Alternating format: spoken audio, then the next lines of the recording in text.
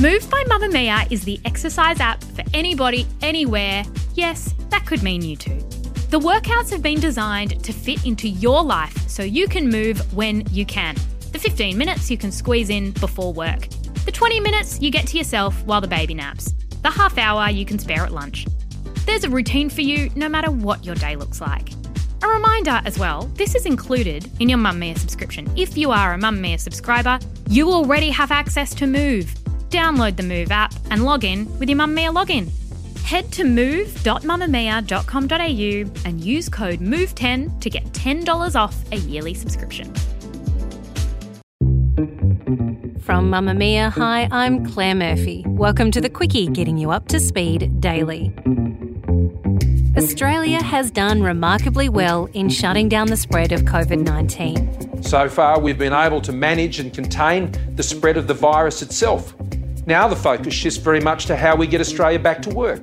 But are we mentally prepared to get back out into the real world? To be honest, I'm dreading it. I mean, I have found this strange work-life balance. The prospect of restrictions easing really makes me kind of sad. I was actually really nervous to leave the house.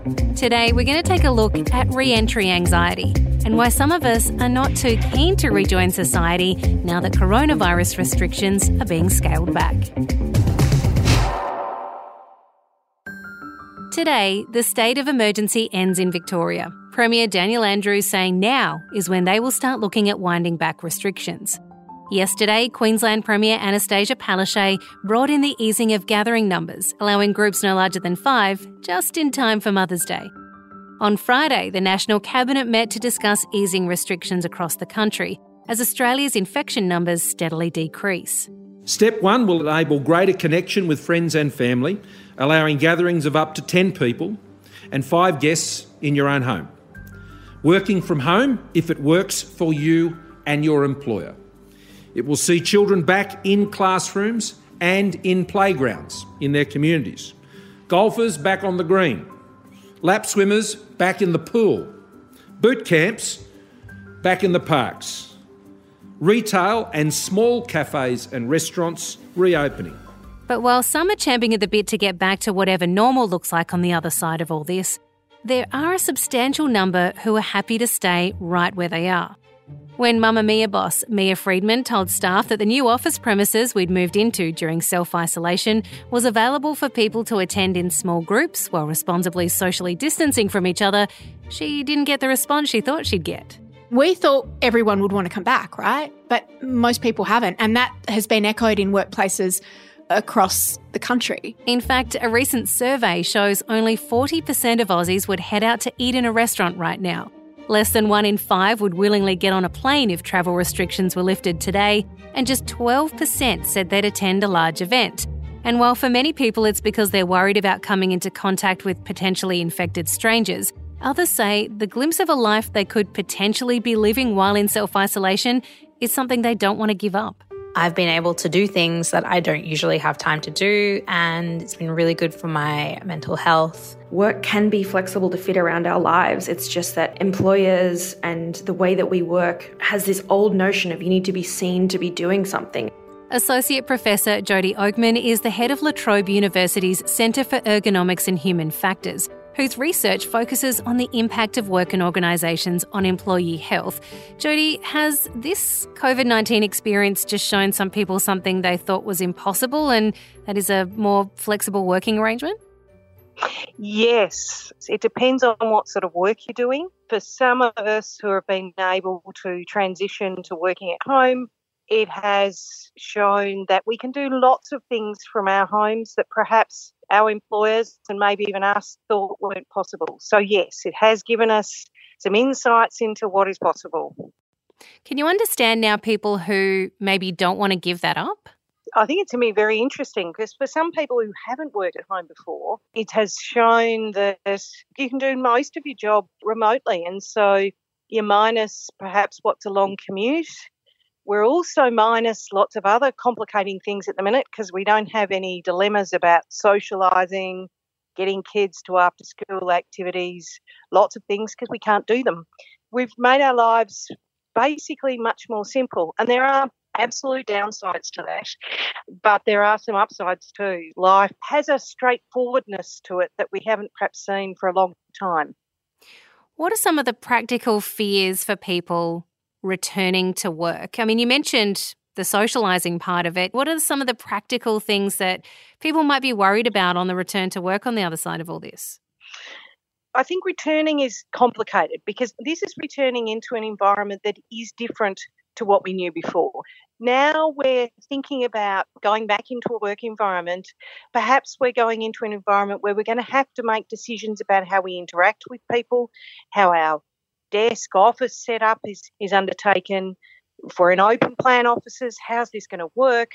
Are we going to commute on the train or public transport? Where am I going to sit? How am I going to deal with people? So there's a whole lot of different levels of our working life and our social life that are now going to require some negotiation, some reframing about how we do that. And that's complicated. People are going to have to make lots of decisions. So with that comes a level of anxiety about how's it all going to play out. Is negotiation the key here for those people who are not keen to rush back out into the big wide world? Should we be sitting down with our bosses and discussing about whether we can continue to work from home or whether it's an option to do more regularly? I think negotiation and open communication with one's manager is paramount here. And I think that we should be doing things in stages, not changing everything at once. I think it's really important. Staggering start times, not everyone working in the office at the same day, those sorts of things. And they're all going to require discussion with our managers. This is interesting because some managers who will have been resistant to working at home in the past will now go, hopefully, this might work. For some, the transition back to a form of post-COVID-19 normal isn't appealing, not because they'll miss their newfound work-life balance, but because they're scared of what it's like out there now, and they don't understand why there are people who are so keen to throw open the doors so quickly. I would have to be dragged out of the house because I felt really safe in the four walls. Look, I'm excited to see everyone, but at the end of the day, I'm very happy in my own space, so I am quite nervous about getting back into everyday business as usual life. Dr. Paul Harrison is a senior lecturer and the unit chair of consumer behaviour in the Department of Marketing in Deakin Business School. Paul, why does there seem to be two teams of people in this, those keen to go slowly and those wanting to get back out there ASAP? Well, I don't think that there are two teams. I think that there are probably all sorts of different teams depending on the information and the time of day. And I think that's the nature of human behaviour. It's very nuanced. But what we like to do is we like to be able to say, well, what do we feel? And we like a definitive answer. So that's probably why the feeling is that there's these two extremes, when in fact, I think if you drill down and talk to people more deeply, they actually do start to kind of waver in between the two, depending on how they're feeling, depending on even the information they're getting at a particular period in time. And as new information emerges, people tend to at least adapt and adjust their, what we might call their kind of foundational standpoint. Surveys have shown that people are really hesitant about a few areas, things like attending an event where there will be a lot of people, getting on a plane, sitting down in a bar or a restaurant. Is that because we can't control those situations where it's a lot more easier to control who you come in contact with when you're only coming in contact with the people in your house? Yes, exactly. Humans are desperate for control.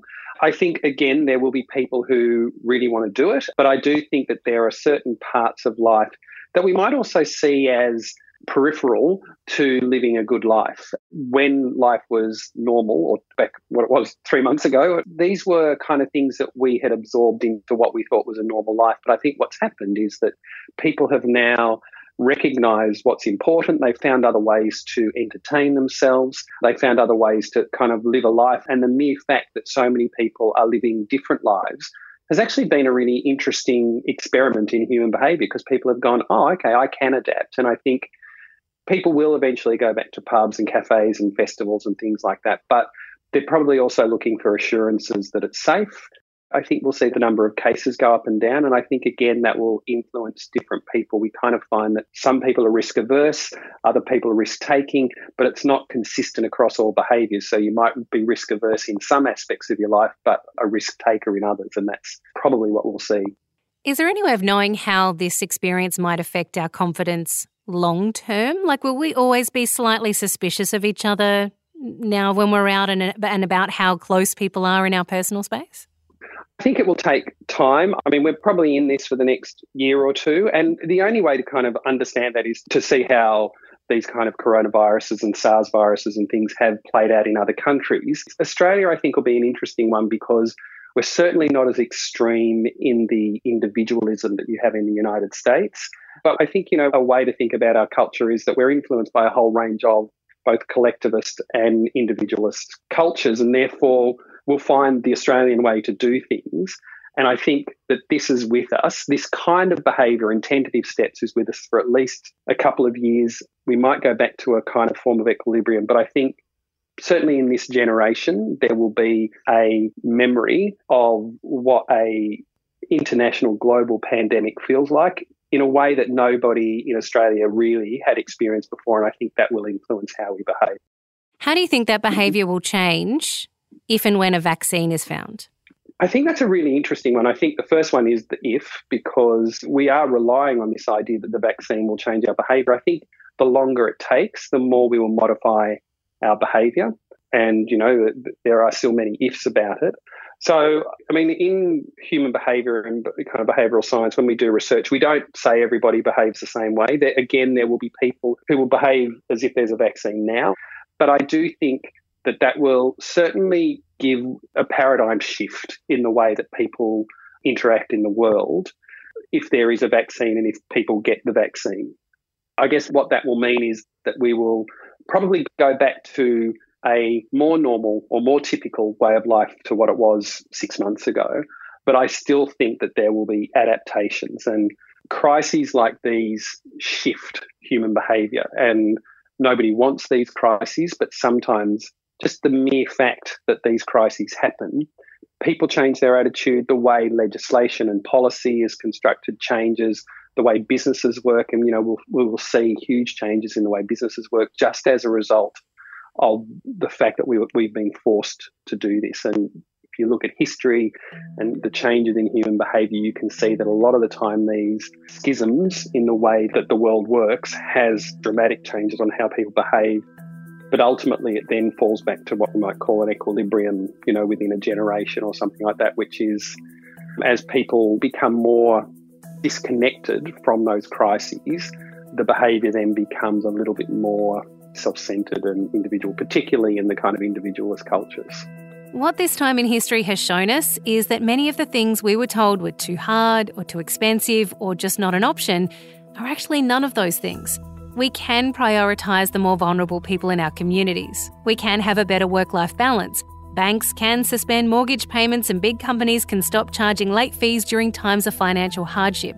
We can drive less, pollute less, waste less.